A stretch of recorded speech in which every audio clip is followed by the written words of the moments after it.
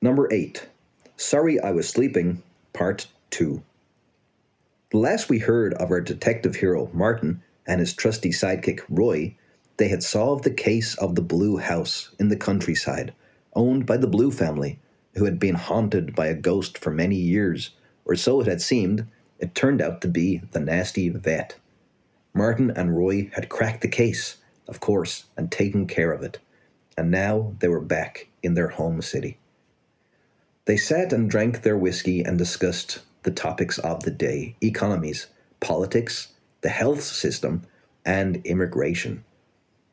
They would often do this to unwind after cracking a major case, but of course, another case was always just around the corner. Martin was going on his morning walk on a Sunday, and Roy came along with him. Sometimes they would go separately, and sometimes together. They didn't really mind.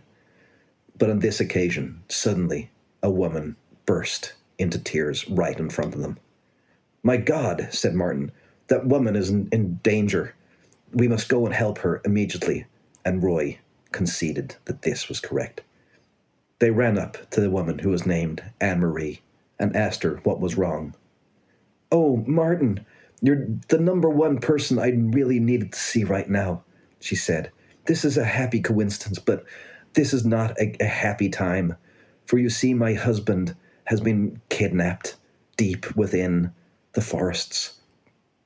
Martin was instantly taken aback by this, as he had completely not expected that to have been brought up. He thought the woman might have been robbed or something like that, something immediate. But to think a man had been kidnapped in the forest was news to him. Roy piped up, "Martin, I think we got our next case." And Martin agreed. They brought the woman back to his apartment, and they went over the story that she told them. They had been married, her and her husband, for 10 years, and had been going out every single night to celebrate that week. On the 7th night of the week, they went to their favorite restaurant and ordered 2 fine steaks. Nothing could possibly go wrong. At least they thought that. Then, on the walk back to their car, a dark figure had approached. He had taken Anne-Marie's husband before she even knew what was going on. It happened so quickly. And then they disappeared into the woods. "And of course I could not follow them in there, for that lies beyond the border of man," exclaimed Anne-Marie. This was true. Nobody should ever go into those forests outside the city. It was a cut and dry rule. Most people in the city obeyed it, and they would stick to the city. But certain absolute scumbags would break the law, break the traditions, and would enter the forests. And there, beyond the borders of man, lurked certain beasts. At least that's what was taught to the people of the towns and cities. "And now I just don't know what to do," said Anne-Marie. She had intended on being married for another decade at least, maybe more. But now, all that hung in the balance. It was in jeopardy, due to the kidnapping. "And the worst thing is, I don't even know what the kidnappers want. I'm a wealthy woman. I could give them all the cash in the world that they'd want, they could ever dream of. But now they didn't even leave a note. It was mindless taking of my husband." "Don't worry, Anne-Marie," said Martin. "This is exactly what we do." And Roy looked pretty cool too. They were a pair, such a pair of crime fighters. Nothing really fazed them, and particularly after the last mission had gone so well with the Blue case. That night they did not sleep too well, though, for even the toughest crime fighters knew that it was very dangerous to leave the city and cross into the unknown borders. The next morning they arose early. For once, they had not drank whiskey. They did not want to be hungover for this, even them. And they had some coffees. This gave them certain energy for the day. They took a cab out to the center of the town, and there they could walk towards the edge. for they lived in the north side. Anne-Marie went with them for moral support and to see them to the edge of the city. She had taken on a great fondness for the two, and they became like brothers to her. "Oh, I'm so grateful for this," she said. "You'll forever be in my thoughts if you can pull this one off, boys." And they looked at the woods. Several mercenaries would keep guard of the towns and the cities, and they would stand around and make sure nobody crossed the borders. But even they could not stop every single person who tried. Some youths would occasionally dare each other to go right up to the border and stick an arm into the woods or a leg, and the game was to see how long you could do it before losing a limb. "That is so dangerous," said Anne-Marie as she saw one boy attempting it. The fellow lads sniggered and laughed, and they all pulled each other back into the city before anything could possibly happen. But no mother would approve of that, no parent. "Well, I guess this is it," said Martin to Anne-Marie and Roy, and he grabbed Roy, and without another word, they marched straight past the mercenaries into the forest. Anne-Marie looked after the two brave men, and she could not believe the sacrifice they were about to undertake. The two detectives walked through the forest, and there they saw tracks of two men. "My God, this must be where they went," said Roy, and Martin agreed.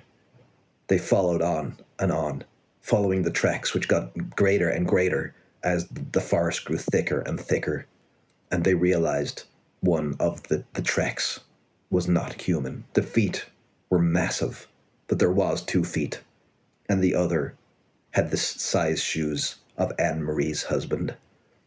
"Yes, this is definitely them," said Martin. They went as far as they could for the night and set up camp in a clearing.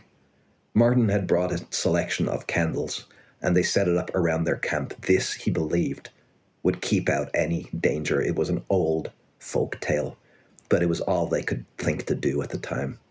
And it worked. They were safe for the night and had some warmth and light.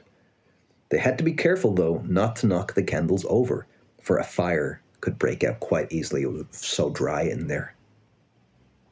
The next morning, after another good night's sleep, they set out again, and this time they needed to cross at least 50 miles of forest, continuing all the way tracking.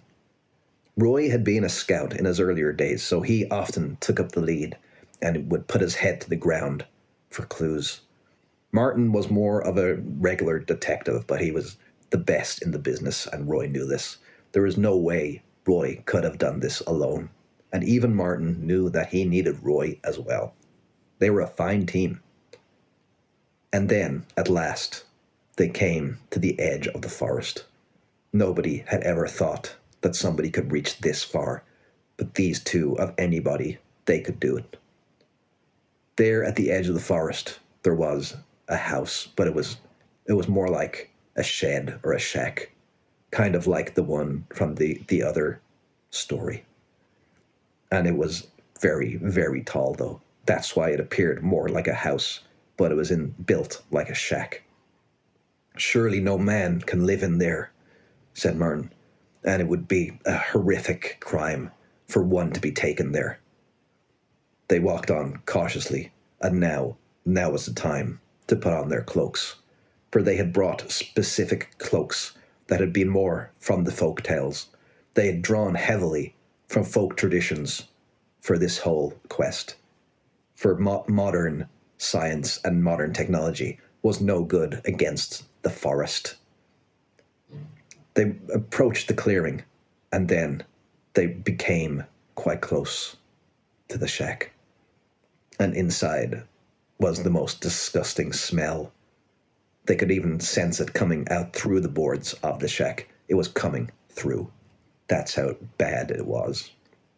"Oh, dear God," said Martin, and he pulled his cloak over his face, and Roy did the same thing. If they had not done this, it is quite possible they would have passed out. The smell was that bad. "This can simply not be human," Martin said. They crept around continuously until they found the entrance, but it was a massive door, and they could not open it, even if Roy sat on Martin's shoulders. This is the way it would have to be, as obviously Martin was the taller of the two. And they did attempt to do this, but even reaching at his full extent, and he tried standing on the shoulders too, they could not reach the knob. It was simply too high. "We must sleep here again for the night, as it is now getting dark," said Martin, and they went back into the borderlands of the forest. Again, candles were used, and they knew they would simply have to wait there until something happened. They sat still for the night and watched. And then, at 1 a.m., a noise. From inside the shack, they could hear something, and the door opened. The smell was unbearable, and again they must have covered their mouths with their cloaks. It's the only way they could not be sick. "Now, Roy," said Martin, "make a dash for it." "What, me?" said Roy. "Yes, you can do it. Quick, go. You're the sprightlier of the two of us. Please try." And Roy knew that he would have to do it. And this might be the moment that he earned Martin's respect. That was all Roy had really wanted. He had never really planned on being a detective's assistant or anything like that. He was good at being a scout. He would have rather be a scout leader, or maybe do something in the army. But he had accidentally fell into this life. The story of how they met was fascinating, and may be told one day in these tales. But for now, he was here in the middle of the jungle. "Okay, I'm going to do it," said Roy, and he began to run as fast as he could. And out from the door, at that moment, came a giant. It was absolutely ugly in the face. It was so tall that they could barely even see that high up, but it clearly was a very ugly giant. It was a type of man, they guessed, but not like a human. It looked like a human, but was so big it could not possibly be. And now the footprints in the forest made sense at last. "Of course, it had to be like this," said Martin, kind of ruing that they ever went on this journey. He had done it just for Anne-Marie, as a friend, but he resented the woman for sending him on this folly. Even he had a moment of doubt at this time, and he questioned whether he and Roy would be able to take down this beast. But Roy was filled with adrenaline. He had never felt anything like this. And he ran. He didn't even notice the giant. He just ran for it. The giant walked off into the trees, casually slinging the door back behind him. But Roy was too quick. He darted in just as it closed, and he was locked inside. Martin sighed. "Oh dear," he said. "Now what's going to happen?" Roy looked around inside the shack. Of course, it was huge. To him. To the giant, it was a regular-sized room. But Roy could not even see the ceiling. He looked up, and it was a dim light was coming from the bulb, high above. It was like a dim star in the distance. So a lot of the room was in darkness to him. But he could see near the back a table leg, and he went and looked. The table leg was actually a stool that the giant would sit on. That was the funny thing. It wasn't even a table. But to small Roy, it sure looked like it. And to his delight, he saw a rope hanging down the side. It was actually spaghetti, but to him, it may as well have been a rope. And he grabbed on and started to climb. Again, his military training had come in quite handy here. While Martin prayed outside. He was not even a religious man, of course. He was a man of science and a man of the law. But he was getting desperate now, and he really wanted Roy to pull this off, whatever it took. Roy finally, after much climbing, reached the top of the stool. And there, in the corner of the stool room, it was like the stool was like a room to him. He saw the husband of Anne-Marie, and he had been badly disfigured. If the monster that was the giant wasn't a man, Then the husband of Anne-Marie was barely more than a man at this point. The giant had cruelly taken off his arms and legs, leaving him a paraplegic. He had also pulled out both eyes and pulled off both ears, and he had plugged his nose. The only sense he had left was a sense of touch, and he could also talk still, slightly. Roy was nearly sick. He nearly got sick in his mouth. It was ghastly. And then the smells made sense, for he looked around, and around the corners of the room were many paraplegic bodies, all taped to the walls, and they were all dead, and the smells were coming from their rotting carcasses. "Oh, my dear God," said Roy, and he began to weep uncontrollably. It was the saddest scene he had ever seen. But he knew he would have to regain his courage, for Martin was outside praying for him and praying for the mission to succeed, and he wanted to gain his respect at last.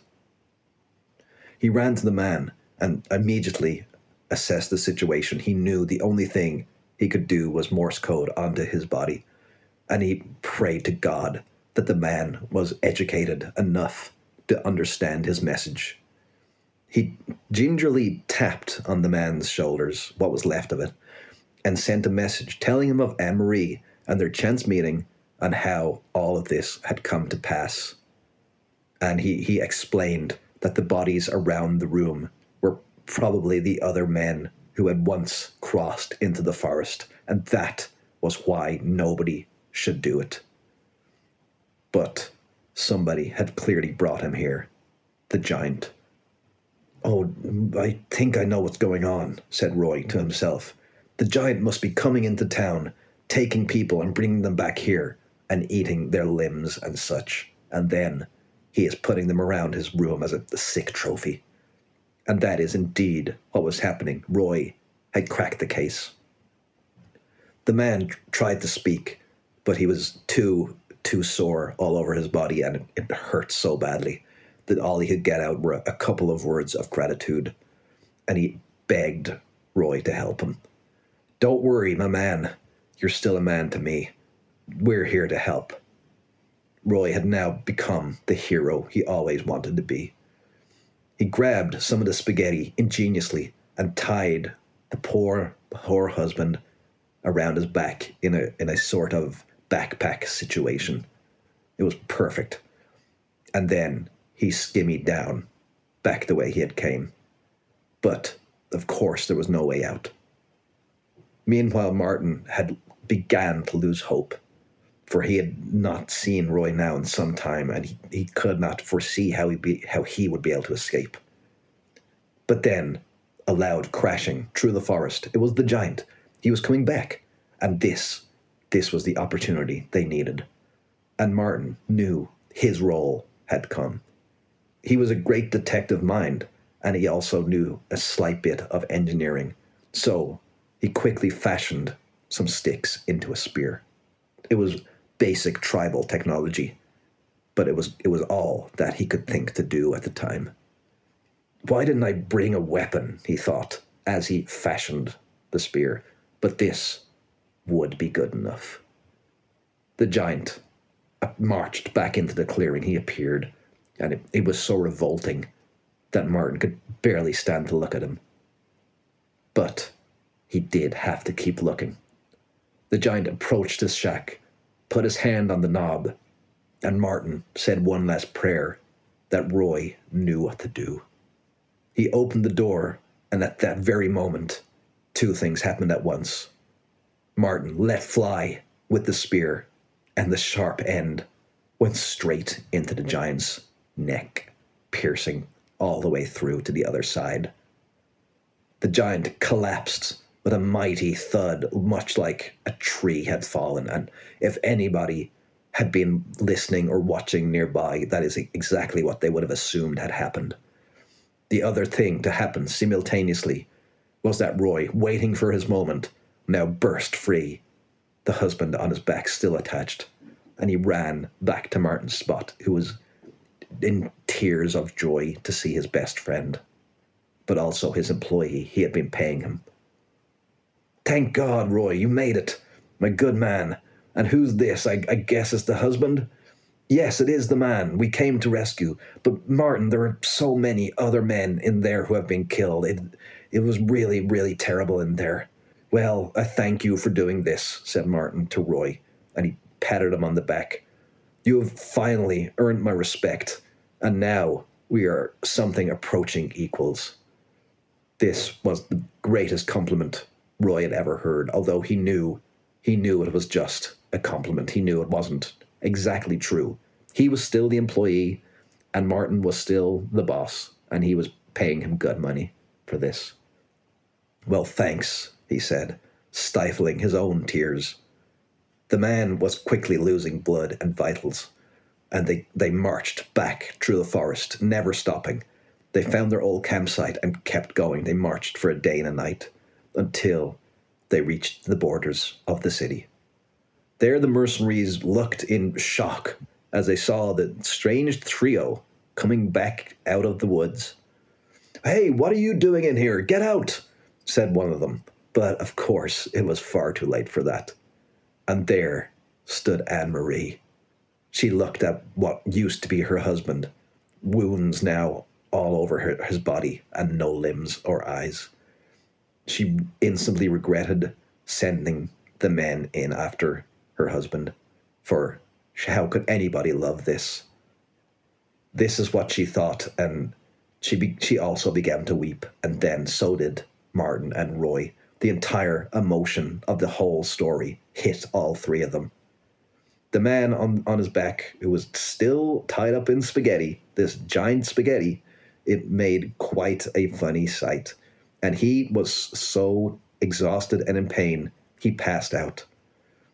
"Here you go, Anne-Marie," said Martin. "We've agreed to a fine sum of money for this, I believe."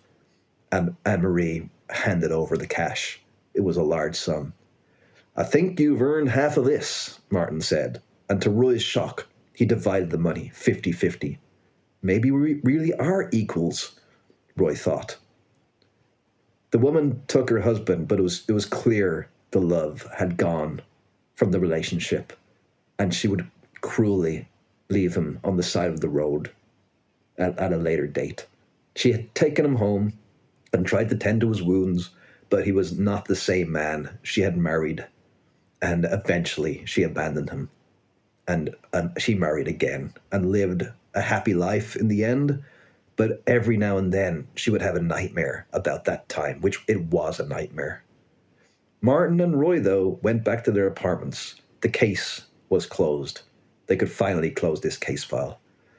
It was one of the toughest and strangest mysteries either of them had encountered, but they knew one thing was for sure. There was a giant out there, and they didn't know if he was alive or dead, but they knew that nobody should ever cross into the forest again. The end.